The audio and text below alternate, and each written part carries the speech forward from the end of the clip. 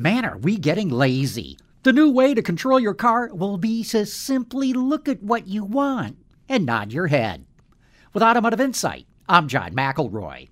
For years, we used knobs and buttons in cars. Today, there's joysticks, scratch pads, touch screens, hand gestures, and voice controls. But even that's not good enough.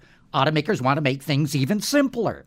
So Stellantis is working on the technology that would allow you to, say, look at a parking spot, nod your head, and your car will go park there all on its own. Or you could look at the radio, nod your head, and turn it on.